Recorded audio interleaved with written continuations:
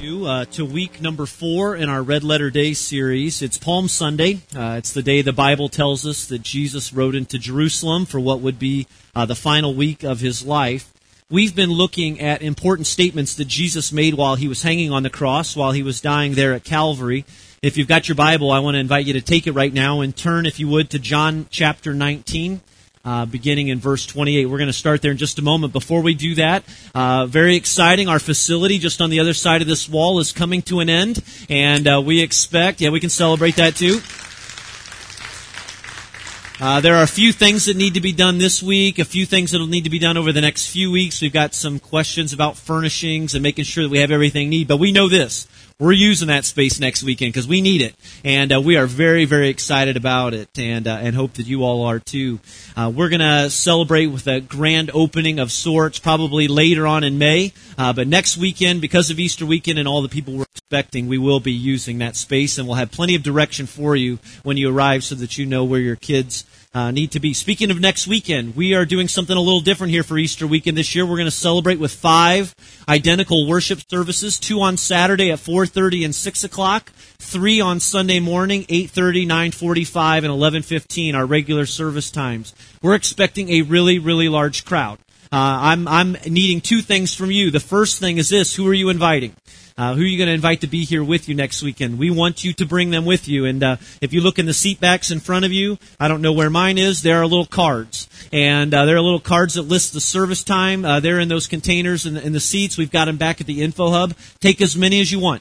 We have no need for them after this week. So take as many as you want. Use them as a conversation starter. Invite somebody to be here with you next weekend. People are more likely to accept your invitation for a weekend like Easter than any other weekend throughout the year. So let's do that. The second thing is I need your help in which service you come to. We're expecting really large crowds at 9:45 and 11:15. We know those will always be our largest crowds.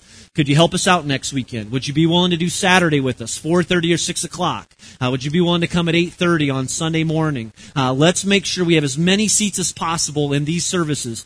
You can come to a service like this if you're bringing a friend and this is the only service they can come to.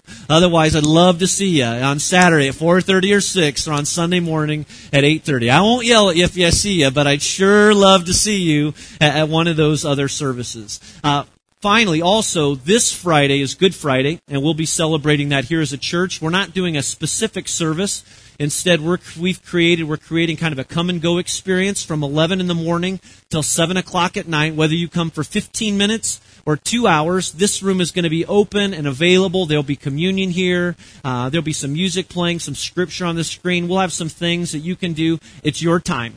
It's your space to be quiet, and we'll have some hosts here to welcome you. You won't be here by yourself. That's 11 to 7 this Friday, and you are certainly invited to be here with us as we reflect on the cross.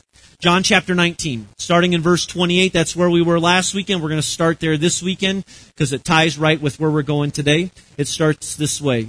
Later, knowing that all was now completed, Jesus is hanging on the cross here, and so that the scripture would be fulfilled, Jesus said, "I am thirsty." And we unpacked those words a little bit last week. If you missed that, you can check it out on our website or through our podcast. It says a jar of wine vinegar was there, so they soaked a sponge in it, put the sponge on the stalk of the hyssop plant, and lifted it to Jesus' lips. Now, this wasn't a refreshing, welcomed drink by any means. This is just an additional way of their torture of Jesus. When he had received the drink, Jesus said, "It is finished." That's our red letter statement for today. If you've got your Bible, you might want to underline that. It is finished. And with that, he bowed his head and gave up his spirit. 3 words. It is finished. Not a cry of anguish, not a cry of defeat, but just the opposite, really. It's a statement of victory. It's a declaration that God has won, that Jesus has reached his goal, accomplished everything that his Father had sent him to do, and because of that, he is able to say with great confidence, "It is finished. My mission is accomplished." Read through the entire book of John and you'll pick up on various continuing threads, similar language that Jesus used all throughout the book. Look at what he says, a couple of verses for you, all the way back to John chapter 4. It's on the screen for you. Verse 34, Jesus said, "My food, what gives me energy, what gives me purpose, what gives me motivation," said Jesus, "is to do what? To do the will of him who sent me, and to what? To finish his work." John chapter 5, verse 36, another situation, Jesus responded, I have the testimony weightier than that of John, for the work that the Father has given me to finish, and which I am doing, testifies that the Father has sent me. And so the Father has given Jesus Christ an assignment in coming to this world, work to accomplish, why here on earth. And so Jesus came to this earth with a clear goal, a clear motivation, and a clear purpose. Now the word finish here, or the word accomplish in other translations, means to complete. It means to bring to an end. It means to bring to to finish. And so you can kind of see that from these statements, Jesus' life was sort of laser focused. His mission, his will, everything that he was coming to do was laser focused on accomplishing the will of his Father. Now, go over a few chapters closer to where we are for today. John chapter 17, towards the end of his life on earth, the verb tense changes. Jesus says this, see if you can pick it up. John 17, verse 4. I have brought you glory, Jesus said, on earth by what? By completing the work you gave me to do. Now, these words here suggest that his work on earth was done, with the exception of one final important task. Now move on ahead to where we are today in John chapter 19, verse 30 again. Jesus is almost dead. He's hanging on the cross. He's been there for 6 hours now, struggling for his life. And before taking his final breath, he cries out, "It is finished." You know, both finished and the words complete or accomplished, they all come from the same Greek word. It's the Greek word teleo. It means to bring to an end. It means to finish. But Jesus' exact statement on the cross, his statement, "It is finished," is really translated with one Greek word. It's the word tetelestai. You've got it in your notes. It's the word tetelestai. It's translated to end, to complete, to discharge a debt. So Jesus cries, "It is finished," or tetelestai. I did it. Mission complete. It is finished. You know, this one little word, tetelestai, this one little Greek word, tetelestai, I mean, it has so much significant meaning. It is packed with so much power and so much promise. And it was a familiar word. It was a word that was used in at least several ways during ancient days. It was appropriate for a servant, after completing a day's work, to return to his master and say, "Tetelestai, the work is done. I've done everything that you asked me to do. It is finished." A merchant, it was common for a merchant to look at a shopper or look at a consumer and say, "Tetelestai, the debt has been paid in full. You're good to go." In fact, some ancient documents, ancient receipts have been recovered from the Roman Empire, these pieces of paper that had the words imprinted on them, tetelestai, like a stamp. It's paid in full. You're all accounted for. It was also common for a priest during these days, when receiving a lamb, checking it over to make sure that it was sure that it was perfect and ready, unblemished, ready for a sacrifice, to say the words tetelestai. It is perfect. It is complete.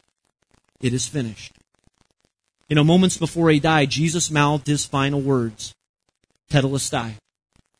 It is finished. No more to be done. The debt has been paid. But maybe the question that we ought to ask this morning is what? What is finished? What is it that Jesus came to do that has now been complete? Well, Hebrews chapter 10 describes this work for us. It describes this mission, this motivation of Jesus. I want to look at a few of these verses together with you today. They'll be available for you on the screen. Hebrews chapter 10, beginning in verse 4, the writer here says this, "But those sacrifices," and he's referring to the sacrifices of the past. If you've read the Old Testament before, the sacrifices of the Old Testament, the sacrifices that have continued on in the New Testament with the temple, he says, those sacrifices are an annual reminder of sin. So every time you see a sacrifice, every time these people saw these sacrifices, they were reminded of their sins. But then he says, because it is impossible for the blood of bulls and goats to take away sins. I mean, their covering only goes so far. Therefore, though, when Christ came into the world, he said, "Sacrifice and offering you did not desire, but a body you prepared for me. With burnt offerings and sin offerings you were not pleased." Again, Jesus is saying these earthly sacrifices, they only go so far. They only have a temporary covering for sin. But then Jesus said, "Here I am. It is written about me in the scroll. I have come to do your will, O God." Jesus came to this earth more than just with a diplomatic mission. It wasn't a plan B on God's part. Jesus' mission to the earth is clear. He came to this earth to do the will of his Father in heaven. He had a very specific, a very clear assignment. Nothing more, nothing less. And when Jesus said, "It is finished," it meant that he had fulfilled the plans of his Father, every single one of them. And I'll break this down for you a little more today. Last week we talked about Jesus Christ as the incarnation. It's a word that means that Jesus came to this earth both as God and he came in this physical body as a man. Well, this morning I want to continue, and it's going to sort of feel kind of classroomish for a little while, but then I'll help you understand why it applies. I want to teach you another word today, actually two words that go together, and you can copy these into your notes. But not only did Jesus come as our incarnation, but he also came as our substitutionary atonement. And I realize I need to do something every once in a while that make you think I'm smart, so I'm giving you a kind of a complicated word today, but I think you'll find it's a pretty awesome statement that Jesus came to the earth as our substitutionary atonement. Look again at Hebrews chapter 10, verse 5. It says, "Therefore, when Christ came into the world, he said, 'Sacrifice and offering you did not desire, but a what? But a body you prepared for me.'" God gave our Savior, he gave Jesus Christ a body. With that body, Jesus came to the earth, and he lived on this earth for 33 years. He came as what some like to call a substitutionary atonement. And with that in mind, we can learn at least two things about Jesus here. The first thing is this, that Jesus is our perfect substitute. Jesus is the perfect substitute. The word substitutionary comes from a word that we are all familiar with. It comes from the word substitute. If you're in high school, you love hearing that you're having a sub today, don't you? I mean, it just makes your day. All right, we got a sub. How can we mess with them? What can we do to our sub today? Maybe you remember back to those high school days and all of the grief that you gave to your sub. Maybe you are a substitute teacher, and you know the pain, and you know it's real, and you know it's very deep because you're not appreciated, and those kids, they don't respect you. They don't take care of you. It's the word substitute. I know this word substitute really well because while some guys can talk about their high school basketball days and say, I played forward or I played guard, I can say I was a substitute. Yep, that was me. Spent a lot of time on the bench. And every once in a while when our team was up by like 28 points with like 23 seconds left, the coach would call my name and, I'd go running out on the floor with all of my energy and with all of my enthusiasm. And I'd give it everything I had, hoping to score one play to make a basket. But the word substitute, it means to take someone else's place. It means to go on someone's behalf. And by coming to the earth and giving his life on the cross, Jesus became a substitute for us. Now, we deserved the cross. He didn't. But he took our place. Now notice the next word here, because this next word gives us a greater indication of why this was so important. Because not only was Jesus our substitute, but number two, Jesus is the perfect atonement for our sin. Now the word atonement means to cover over.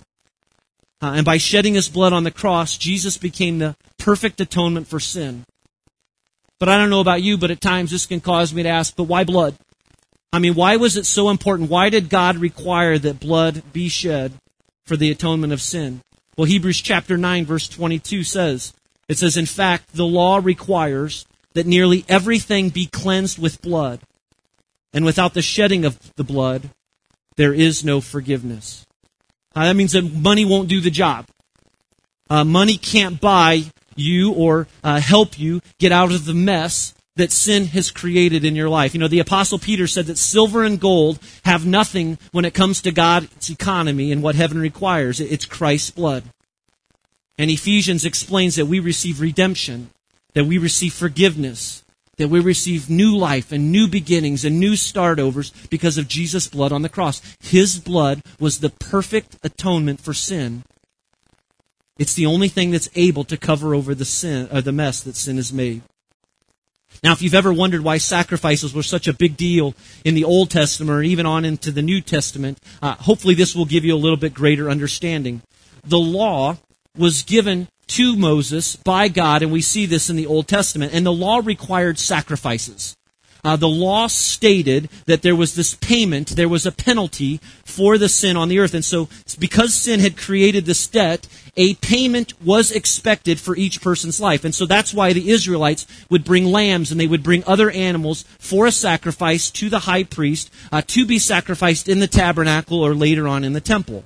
And so they would bring these lambs. They would bring these lambs as sin offerings. Now suppose I was living during these ancient days. It would be appropriate for me, as often as possible, to take a lamb to the priest for a sacrifice for my own sin. And the way it would go is that the priest would take the lamb, the priest would lay his hands reverently on the lamb's head, and it would be my responsibility to confess my sins before the priest in such a way that all of my sin and all of that guilt was being transferred to the innocent lamb. And then in kind of a gruesome way, the priest would take the lamb, slit the lamb's throat so that the blood would be shed, but again, as a sign of the sacrifice, of the payment. Because of what sin had created, there had to be a payment for these sins.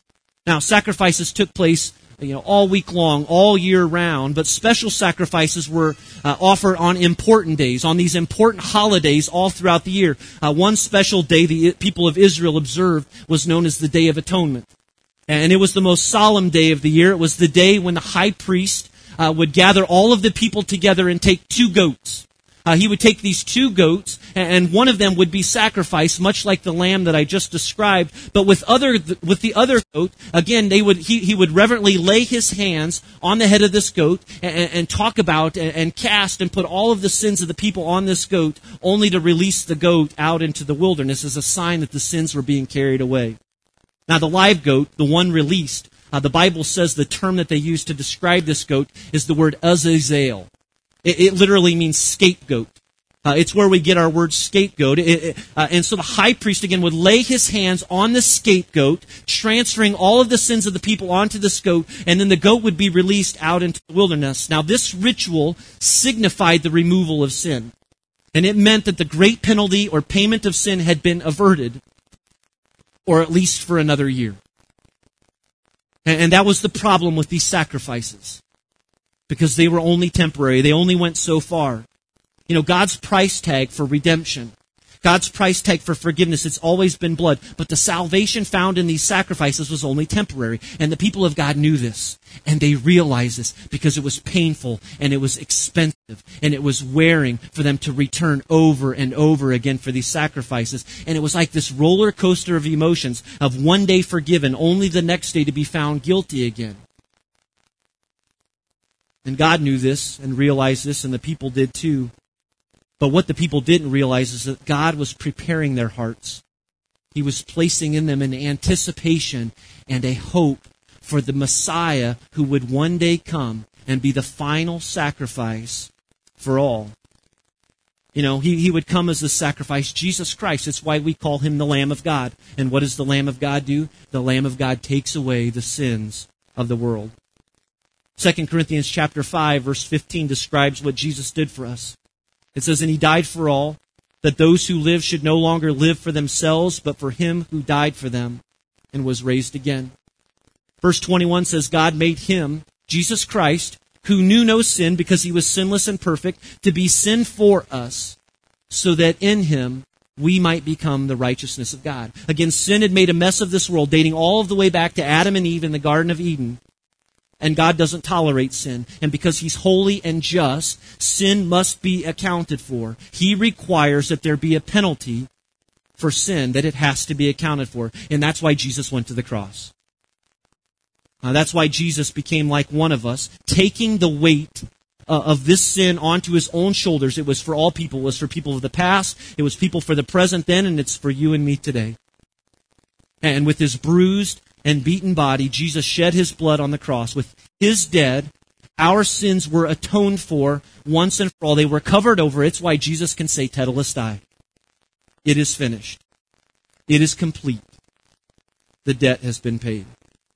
There are 2 examples in Scripture that I want to give you quickly that give evidence to the fact that God was satisfied with Jesus as our substitutionary atonement. The first one is this: the veil was torn in 2. Luke chapter 23, verses 44 and 45 says it was about the 6th hour.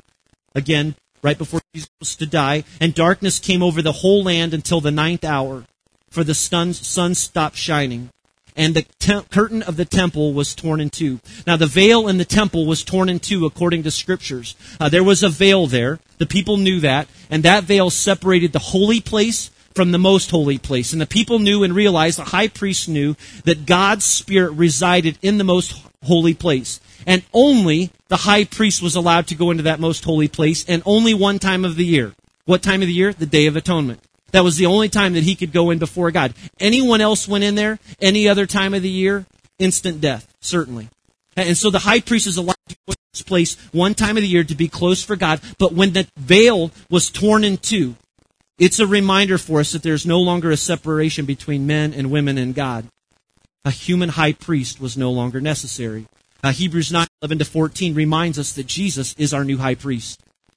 Because of what he's done, because of his death, because he went through the temple for us, his blood that was shed has made it perfect, a perfect sacrifice once and for all, and you and I can now go directly to God. That's why we can say as a church that you can find your way back to God, because of what Jesus has done, the path that he's made available for us. Jesus made that possible. Now there's another example in Scripture that shows us that God was satisfied with Jesus as our substitutionary atonement, and I'm going to finally switch over to this. You want to hook me up here? Because I know I'm breaking up, but I'll tell you, I tend to go a little TV show when I get one of these in my hand, so it might get a little loud in here. We got a little TV preacher going on. The second example that we see is that God raised Jesus from the dead. And we're going to celebrate that together when we come next weekend. If God had not been satisfied with the death of his Son, Jesus Christ, Jesus would have remained in the tomb. But he didn't remain in the tomb, and God raised him from the dead, and it signified his stamp of approval on the transaction. Again, it's why Jesus could say, Tetelestai. The debt has been paid. It is finished. All is complete. Now, why is this important? Because, again, the only reason that you and I can have a relationship with God today is because what Jesus did for us on the cross. I mean, eternal life is made available to you and I today because Jesus was the ultimate sacrifice. Christian writer and speaker Ian Thomas said it this way: the life that Jesus lived qualified him for the death that he died. And the death that he died qualifies us for the life that he lived. Jesus Christ came to this world as our substitute. His blood paid the perfect price for our sins. The mess that had been made with your life and with mine. And it's why today we can call him our Savior. It is finished. The debt has been paid. A couple of weeks ago, my wife and kids and I, we were traveling back from the Smoky Mountains and had a great time enjoying spring break down there. And we love our kids. We're crazy about them. But if you're a parent, you know those little kiddos can every once in a while kind of take you to the edge and drive you crazy. And it wasn't quite the case. But we're driving home, and I was just really thankful. We were really thankful that there was some naps going on and there was some book reading going on. And so Jenny and I finally had some peace and quiet in the van. But, you know, what do you do sometimes when you've got quiet? Well, you just kind of create noise. And so we turned on the radio, and we were listening to Dave Ramsey. And we're big Dave Ramsey fans. Maybe you've listened to his radio show before. And if you haven't, people will often call into the radio station and tell their story about how they had all of this debt, but over a course of so many months or a couple of years, you know, it was finally paid off. And so if you've watched the show before, or listened to the show before, they make a big deal about it. And so if you're calling in to say you're debt-free, you don't whisper it, but they cry out, 1, 2, 3, and then mom and dad and even all the kids will scream, "We're debt-free!" And it's a big deal, and the music plays, and you start crying as you're driving down the road. I can't believe they did it and all that. And so, it was really cool to listen to, and I've heard it before, and you've heard it too. Well, Jenny and I have been working really hard to stay out of debt and to move to this place where, we can say, we're debt free. Some of you are there, over the course of 12 years of marriage. We've worked hard in that, and, we're looking forward to that day when we can pay off our home and say, we're debt free. And we've probably been a little too cheapskate along the way in doing that. But, you can do that now. We know that we could qualify in that because Dave Ramsey allows you to say it even if you've got a home mortgage. But we got our eyes set on paying off the house. We want to pay off that home. We're saving our phone call for when that home's paid off. Well, this past week we refinanced our home. Great deal, great opportunity. And they handed us a piece of paper that said 13 years. You got 13 years left. And so we can kind of be motivated by that and look at that and think, okay, there's a date in sight, but we're also looking at it thinking, I wonder if we get there sooner. And so again, we're encouraged by this. But I'll tell you what I'm going to be encouraged by is by one day receiving that piece of paper in the mail that says, Mr. and Mrs. Moomaw, congratulations, you're debt free. Would you like to open a home equity loan? As I'm sure what it would say after that. But, again, it'll be a great day. And that's a great motivator in our life right now. But I'll tell you that paying off my home isn't nearly as important to me as the decision that I made when I was 12 years old to invite Jesus Christ to be my Lord and Savior. And I remember that day. I remember that moment. I was at Lake Springfield Baptist Camp as a young middle school kid, and after one of the services, there was an opportunity to go forward and spend some time with a group of people. And that night, I invited Jesus Christ to be my Savior, and I was later baptized. And that means all the world to me because I know that on that day and in that moment, God pronounced on my life debt-free. That my sins had been removed, that they were accounted for, and Jesus is my substitute, and He is my great atonement, and all of the sins of my past, and even today, that they're accounted for. And I have new life, I have eternal life, because of what Jesus did for me. And I'm wondering if you've got a story like that. Do you have a moment in your life that you can look back to when you sensed that God was working in you in such a way, and in that moment you surrendered, and you invited Jesus Christ to be your Lord and Savior? Maybe you said some words like, Jesus, I need you. I can't do this on my own. I need your forgiveness. I want eternal life today. Now, maybe it was at a camp for you. Maybe it was with your youth ministry, and you guys went off on a retreat or to a conference together. Maybe it was while you were in college and there was a Bible study being offered on your campus and you gave your life to Christ after one of those studies one night. Maybe it was here, on a Sunday morning or something, and you raised your hand, or you knew that you were speaking those words into your heart, or you came to the front of the room after the service and you prayed with someone and you gave your life to Jesus Christ. And you know that on that day your life was pronounced debt-free. I want to know, do you have a moment like that? Do you have a time in your life that you can turn back to and say, yes, everything changed on that day? Because here's the thing about God's love. As awesome and as wonderful as Jesus' death on the cross is, as great as His love is and how far it covers, here's the thing. You have to take it. Like, you have to receive it into your own life, to accept this truth into your life. It's kind of like a gift that's waiting to be unwrapped. And for some of you, I don't know if you've unwrapped that gift yet. Romans chapter 9, verses 9 and 10 says that if you confess with your mouth that Jesus is Lord and believe in your heart that God raised Him from the dead, you'll what? You will be saved. For it is with your heart that you believe and are justified, and it is with your mouth that you confess and are saved. And the great news about that is Jesus' love is enough. That His sacrifice was perfect and is available, great enough to cover your sin and great enough to cover mine. The debt that sin had created in this world, it was removed because of what Jesus has done, but it doesn't just happen for you. It's kind of like if the bank calls you up tomorrow and says, hey, we've got a check for $50,000 here for you waiting to be deposited in your account, but we can't do it for you. You have to come down here and sign off on it so that it can be deposited in your account. And eternal life with God is kind of like that same way. It is there and it is ready and it is available, but you have to take it. You have to confess with your mouth. You have to say that you want it. As Romans says, you have to confess with your mouth and believe in your heart. And if you do this, then you will be saved. And I just want to make sure to be very crystal clear with you about this today, because here's what concerns me. I have this burden on my heart this morning that some of you are here today, and you know the news, and you've been here for a while, and you think that you are saved by the blood of Jesus Christ. But you've never played your part in this. You've never surrendered. You've never invited Jesus to be your Lord and Savior. You've never allowed God to move in your life in such a way to that place of surrender where you're willing to wave the white flag and say, you know what, I need Jesus. And I need forgiveness, and I can't do this on my own. Good works won't bring you back to God.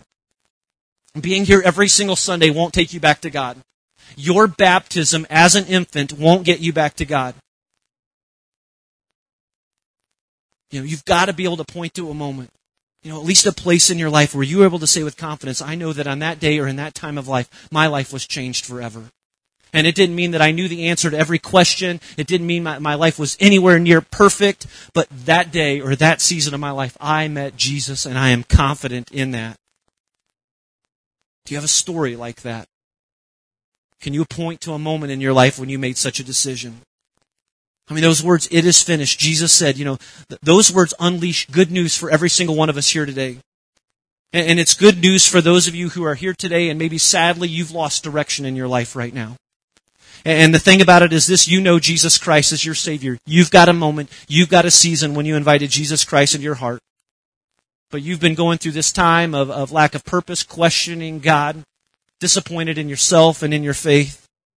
But you know that you invited Jesus Christ to be the Lord of your life. Maybe for you that has turned into, a tough marriage, a tough financial season. I want you to be reminded this morning of Jesus' words when He says, if you go through difficult times, you're going to face them, but take heart. What does Jesus say? I have overcome the world. I mean, your health might be threatening to overtake you, but get this, you are debt-free. Your life has been paid for in full, and nothing can ever take that away. Those words, "it is finished." Others of you need to hear this because you've got a story. You've got a time, you've got a season, you've got a moment when you invited Jesus Christ to be the Lord of your life. But maybe it's been a long time, maybe it hasn't, but high school happened. And that kind of threw you off course. Or maybe college happened and that threw you off course. Or you've gone through this, difficult season of some sin in your life, a pattern of sin, and you're making bad choices. It could be the guilt from an affair in your past, or maybe it's a broken relationship right now. Maybe you're overwhelmed by addiction. But because of these or something of your weight is right, and it is from you to not go. You forget the other second ago, this hand release into the history on that came back. They tragic crave sin and walk the pre, and they realize it'll sin if you leave the camp. And you kick the goat off the nearest cliff. Make sure that goat never comes back to the camp. And it's true. I love that story because I think it's funny. But it is. But listen. But the sad truth is that some of you have given your life to Jesus Christ, but Satan is the goat that keeps getting back in your face saying you're not worth it. And because of what you've done, because of your lack of faith, that debt has returned. When it hasn't, because Satan is a liar and God's word is true. Psalm 103 verse 12 says that God has removed our sins as far as the east is from the west for us. The New Testament teaches that when you give your life to Jesus Christ, God no longer sees you on your own. He sees you with Jesus as your defense, as your advocate. It's Jesus who's there with us. He stands with us. He covers over the mess that has been previously made of our lives. And finally, it is finished. That's good news for everyone here today. And it's good news for those of you that have never invited Jesus Christ to be your Savior and Lord. And maybe some of you came today and you had no idea that you would be confronted with such a decision. But when we get to a time like this, when we get to this Easter season, when so many people are looking towards the cross, I think it's a great time for you in your life to be able to ask yourself, what does that thing mean to me? Have you ever invited Jesus Christ to be your Lord and Savior? It's a free gift that He's made available to you. But God won't force it on you. You have to receive it. You've got to go down to the bank and you've got to get it for yourself. And some of you are here this morning and it's available to you and you're being confronted with that message today. And I hope that you'll receive it in love. Saying, I need Jesus. I need His forgiveness. I think it's illustrated perfectly, greatly. In just a short clip that I want to show you from the movie Les Miserables. Jean Valjean is a thief, guilty for stealing silverware from an elderly couple, but his life is about to change forever. Watch this.